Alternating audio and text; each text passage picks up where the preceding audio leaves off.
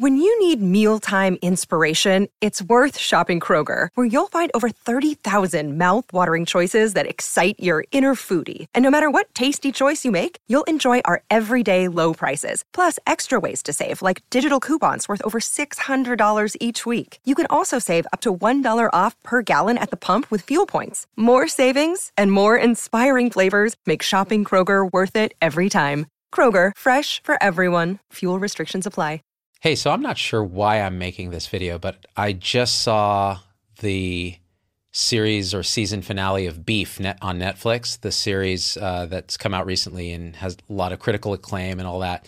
Ali Wong, A24 Studio, which I love those guys because they did Everything Everywhere All at Once. And I had started watching the series, and I had trouble. Like, I had to stop watching it because it was so, and by the way, this what I'm going to talk about is containing all the spoilers. So if you're planning to still watch this, don't watch what I'm saying right now.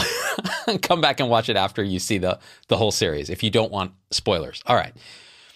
So I started watching it and it was so clear. First of all, it resonated on a personal level because of the cultural stuff. Like I'm an immigrant, I'm the child of immigrants. There's all the intergenerational trauma stuff. There's the immigrant mentality. I'm married to an Asian woman, all of the stuff. It just resonates more than a lot of stuff that's on TV that doesn't have that particular cultural fit. So then when it starts going, you can just feel into the main characters and all the ancillary characters, all their emotional repression, their conflicted desires, the constant chasing of happiness, the American dream, right? Life, liberty, and the pursuit of happiness. It's a kind of collective delusion, a kind of insanity that humans have institutionalized, particularly in this country, that somehow through acquisition, we can make ourselves whole. And what no one talks about is how there's the fundamental sense of brokenness at the core. So there's the feeling, even in our Judeo-Christian sort of mythology, that man is a broken creature that needs to find God to become whole. And so there's this sense that we're these shameful, wicked, broken, empty things. And so we go out in the world trying to find wholeness or happiness. And the two main characters are out seeking a way to fill this void. And you can see it unfold in tragic sequence, starting with the road rage incident, which is all just repressed anger and self-hate coming out at someone else. And I've talked about road rage before, and I've talked about my own experiences with anger as a boundary violation and as a projection of some way to avoid looking inward at something that may feel shameful or inadequate or broken or humiliating or whatever it is. And so to watch these characters kind of just play this out, this inevitable dance, was really affecting, like really kind of hard to watch because I could feel everything that they were repressing. And I think a lot of the audience can. It's kind of tragic, it's funny, but it's tough if you allow yourself to experience it in that way. So last night I was like, all right. My wife, who recently just had kind of a big shift in her own perception, was like, I can't watch this. It's too much. Like I'm feeling it's just really hard to watch that degree of delusion play out because it just hits very directly. So she wouldn't watch it. So I was like, okay, she's on a 3-hour call with, whatever at work. And I'm like, I'm just going to binge watch this thing because otherwise I'm never going to watch it. So I sat and I watched the whole thing. And I mean, there was a point where I literally felt like I was traumatized. Because it is archetypal human delusion, repression, intergenerational trauma, and that seeking for something better that is never fulfilled in this relative world, never fulfilled. It will never be fulfilled in the way that the mind thinks that it will. The mind is like a hamster on a wheel chasing a carrot, and the carrot is always just out of reach. And it may get a little crumb or a little bit and be, okay, slow down the wheel for a second, and then it's right back on the wheel. And so it was very hard to watch until the very last episode. And it gets crazy. In the last 2 episodes, right, nutty things happen. Everything unravels in a way that was almost predicted by the karma. You know, it was like what Chekhov says, the author, if you see a gun in Act 1, it's going to be fired by Act 3, right? Or whatever the quote was. So all the guns get fired in that way. In the second to last episode. Then in the final episode, Danny and Amy are basically trapped in the wilderness after running each other off the road, continuing to try to kill each other. But you can start to see things are cracking. First of all, they're barely surviving because they don't have water and food, and they have to start relying on each other. Then Amy tells him to eat some like plants that she thinks are elderberries, and it turns out it's some poisonous, maybe psychedelic plant. Partially psychedelic, definitely poisonous. And now they're basically sitting under a tree vomiting, and things are starting to fall away. Now, why did this resonate with me so much? Because this is awakening. This is the journey. This is the hero's journey of the human in the relative world waking up to the fact that they were never there in the way they thought. That the self they thought was so shameful and so broken and so fallen from grace never even existed. And all there is this. And when this is allowed to come to light, as it is, when your experience, your emotion, your trauma, all of it, your thoughts are seen as what they are, then there's just this. And that's awakening. It's the most radical shift, and it's the most ordinary shift. But it changes the game, because it's not just that you win the hamster wheel and you get the carrot. It's that the carrot and the hamster wheel were seen to never exist. And there's just the radiant, unconditional love of this moment.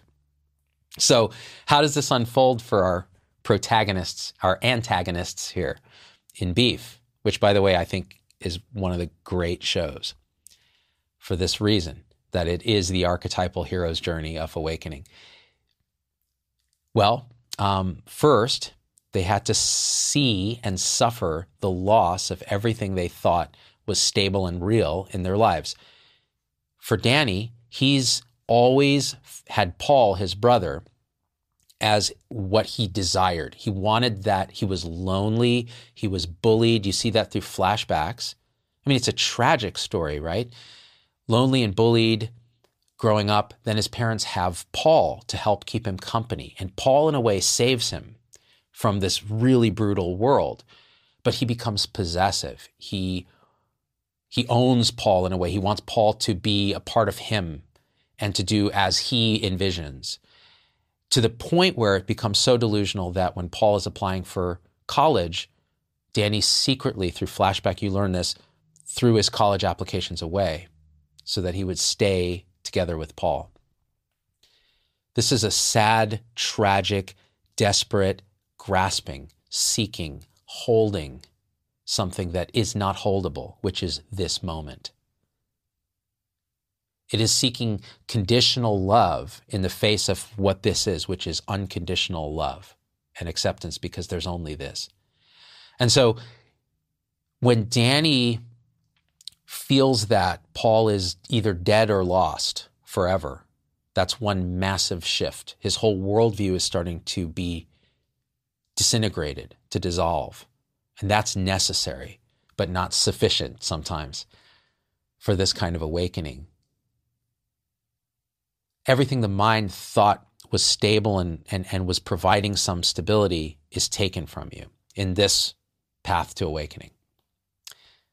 Now, for Amy, it's the same thing. She's nearly lost her daughter to these kidnappers. She's nearly lost her life. And then she finds out that George, her husband, he wants a divorce, and he's taking custody of the child. And because of all this violence that's happened, she could lose custody of her child. Okay, well, for her, her seeking for happiness to fill the void, because through flashbacks you see she had a very dysfunctional childhood. Her dad was a cheater.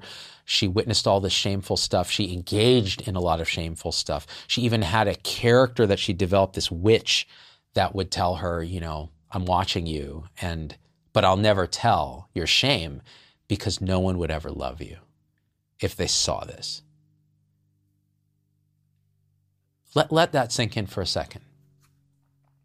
When we're children, we're conditioned by society, by good-meaning parents, by all of it, to be a good boy or a bad boy, or a good girl or a bad girl. You do good things or you do shameful things. And the child is very sensitive, actually internalizes this as I'm either, I'm always broken, but I can be less broken. By the way, that sense of brokenness is because the child actually knows that there is no winning the human game. There's no being perfectly good.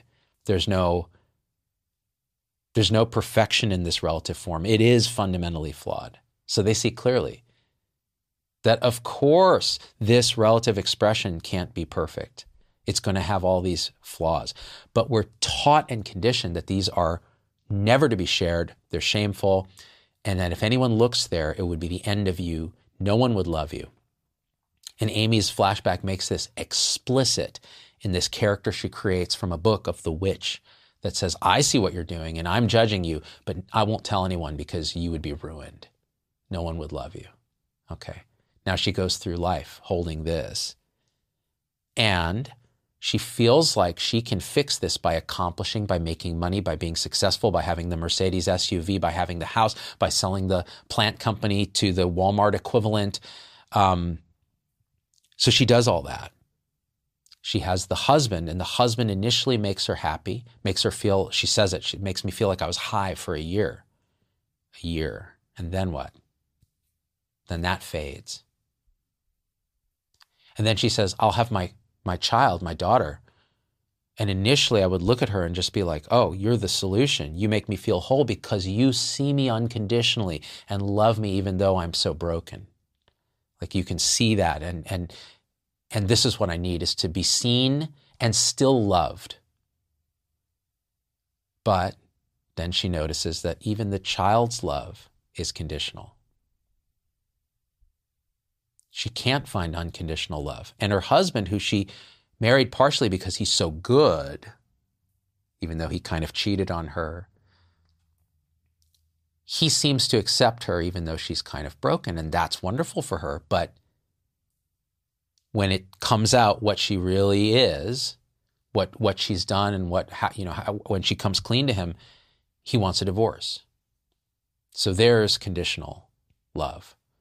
So now everything she thought in the mind that she had to hide because she'll lose everything, it turns out it was true in that relative sense. And everything she thought she cared about is dying away. So they've both lost, in a sense, everything they thought they needed to be happy. But they were never happy, and they know it. And at this point, the poison, the dehydration, whatever psychedelic component is in this, breaks them down, and they literally sit there and start talking. They start engaging. And these are people who were mortal enemies for the majority of the show, although you could tell they were soulmates in that sense. Not romantically, they were soulmates in that they are the same, just different expressions of the same kind of sense of brokenness. And as this unfolds, they start opening up more and more, telling each other all kinds of things. And Danny tells Amy, that day that you honked at me, I was coming back from the superstore that ended up buying your plant business, because I was trying to return a bunch of hibachi grills that I'd bought so that I could light them in my house and kill myself with carbon monoxide poisoning. And they wouldn't even take them back. It's almost like the universe wanted me gone. So he admits this to her. And she admits a bunch of stuff to him. And then it becomes very weird. They merge consciousness at one point, and they're speaking with the same voice. And it's unclear. They even say this, who am I? This is Awakening 101, the fundamental questioning of who or what am I? this identity shift of, wait, what? And then they each assume the other's identity in the opposite body, which of course is as valid as anything because there's just one happening. And Danny is speaking from Amy's perspective in life, and Amy is doing the same through Danny's life. And there's some funny stuff that happens, but there's some very direct awakening material here. And one of them is Amy says, you know, when nowhere feels like home, you retreat into yourself. How many people can relate to that? And then she talks about this feeling that she's had since she was young. And there are people who are very sensitive to this, and they tend to wake up or seek at some point in their lives, or they become artists, or they end up hurting themselves or having severe depression. And it's the people who recognize the emptiness of reality. The emptiness meaning there's no substance here. There's nothing to hold on to. Nothing is permanent. And she effectively says so much. I've never been able to describe this feeling, but it's like this void just under the surface. And then the other person chimes in and says, but it's not a void. It's solid in a way. Yes, it's solid and a void. It's form and emptiness, emptiness and form. And then they say, isn't it tragic how it seems like everything is like a catch-22? Like the book, life is a catch-22. You can't have the joy without the sadness, the light without the dark. You can't have form without emptiness. And so nothing sticks. Nothing is permanent. It's this radical impermanence. And to the mind that believes that this is real, that this dream is actually all there is. And by the way, you can even believe that it isn't all there is. Danny in the show flirts with going to the Korean church and feeling really connected to the sense of something bigger than him. And that was the gate, that was a door to his awakening. Even with all the trappings of organized religion, he feels that connection to surrender himself, this non-existent self that feels so shameful and broken that doesn't even exist in the sense we think. It's just thoughts and beliefs and patterns. The sense of I is a series of processes. What's underneath it is what they're pointing at. Empty fullness. The radiant, eternal nature of this and every moment. That's all there's ever been, is this here and now, radiating the appearance of everything. Isn't it beautiful and miraculous? But to the mind, it feels like emptiness, like a void, like what's wrong? What's going on? And people who are sensitive to that, especially children, can feel this. They don't know what to do. They're always seeking to fill a hole that was never a hole for a self that isn't real. And why is that self there? Because it's reified, it's made real by our parents and our society and our culture and our language, which is dualistic. Like they say, light and dark, self and other. That's built into our language. We have pronouns, which we obsess about. We have a verb, which implies we're doing something. And we have an object, which implies a separation. All of that is a construction in the dream appearance. So as they start spilling their guts about how they're like, I've never been able to talk about this with anyone, and I've never understood what this is. And they both understand each other. They both see it clearly. And as that seeing happens, their identity is already so fluid, they don't know who's who anymore. Danny, inhabiting Amy's consciousness, tells the Danny body, or the Amy body, that, he says, you poor thing, I see your life.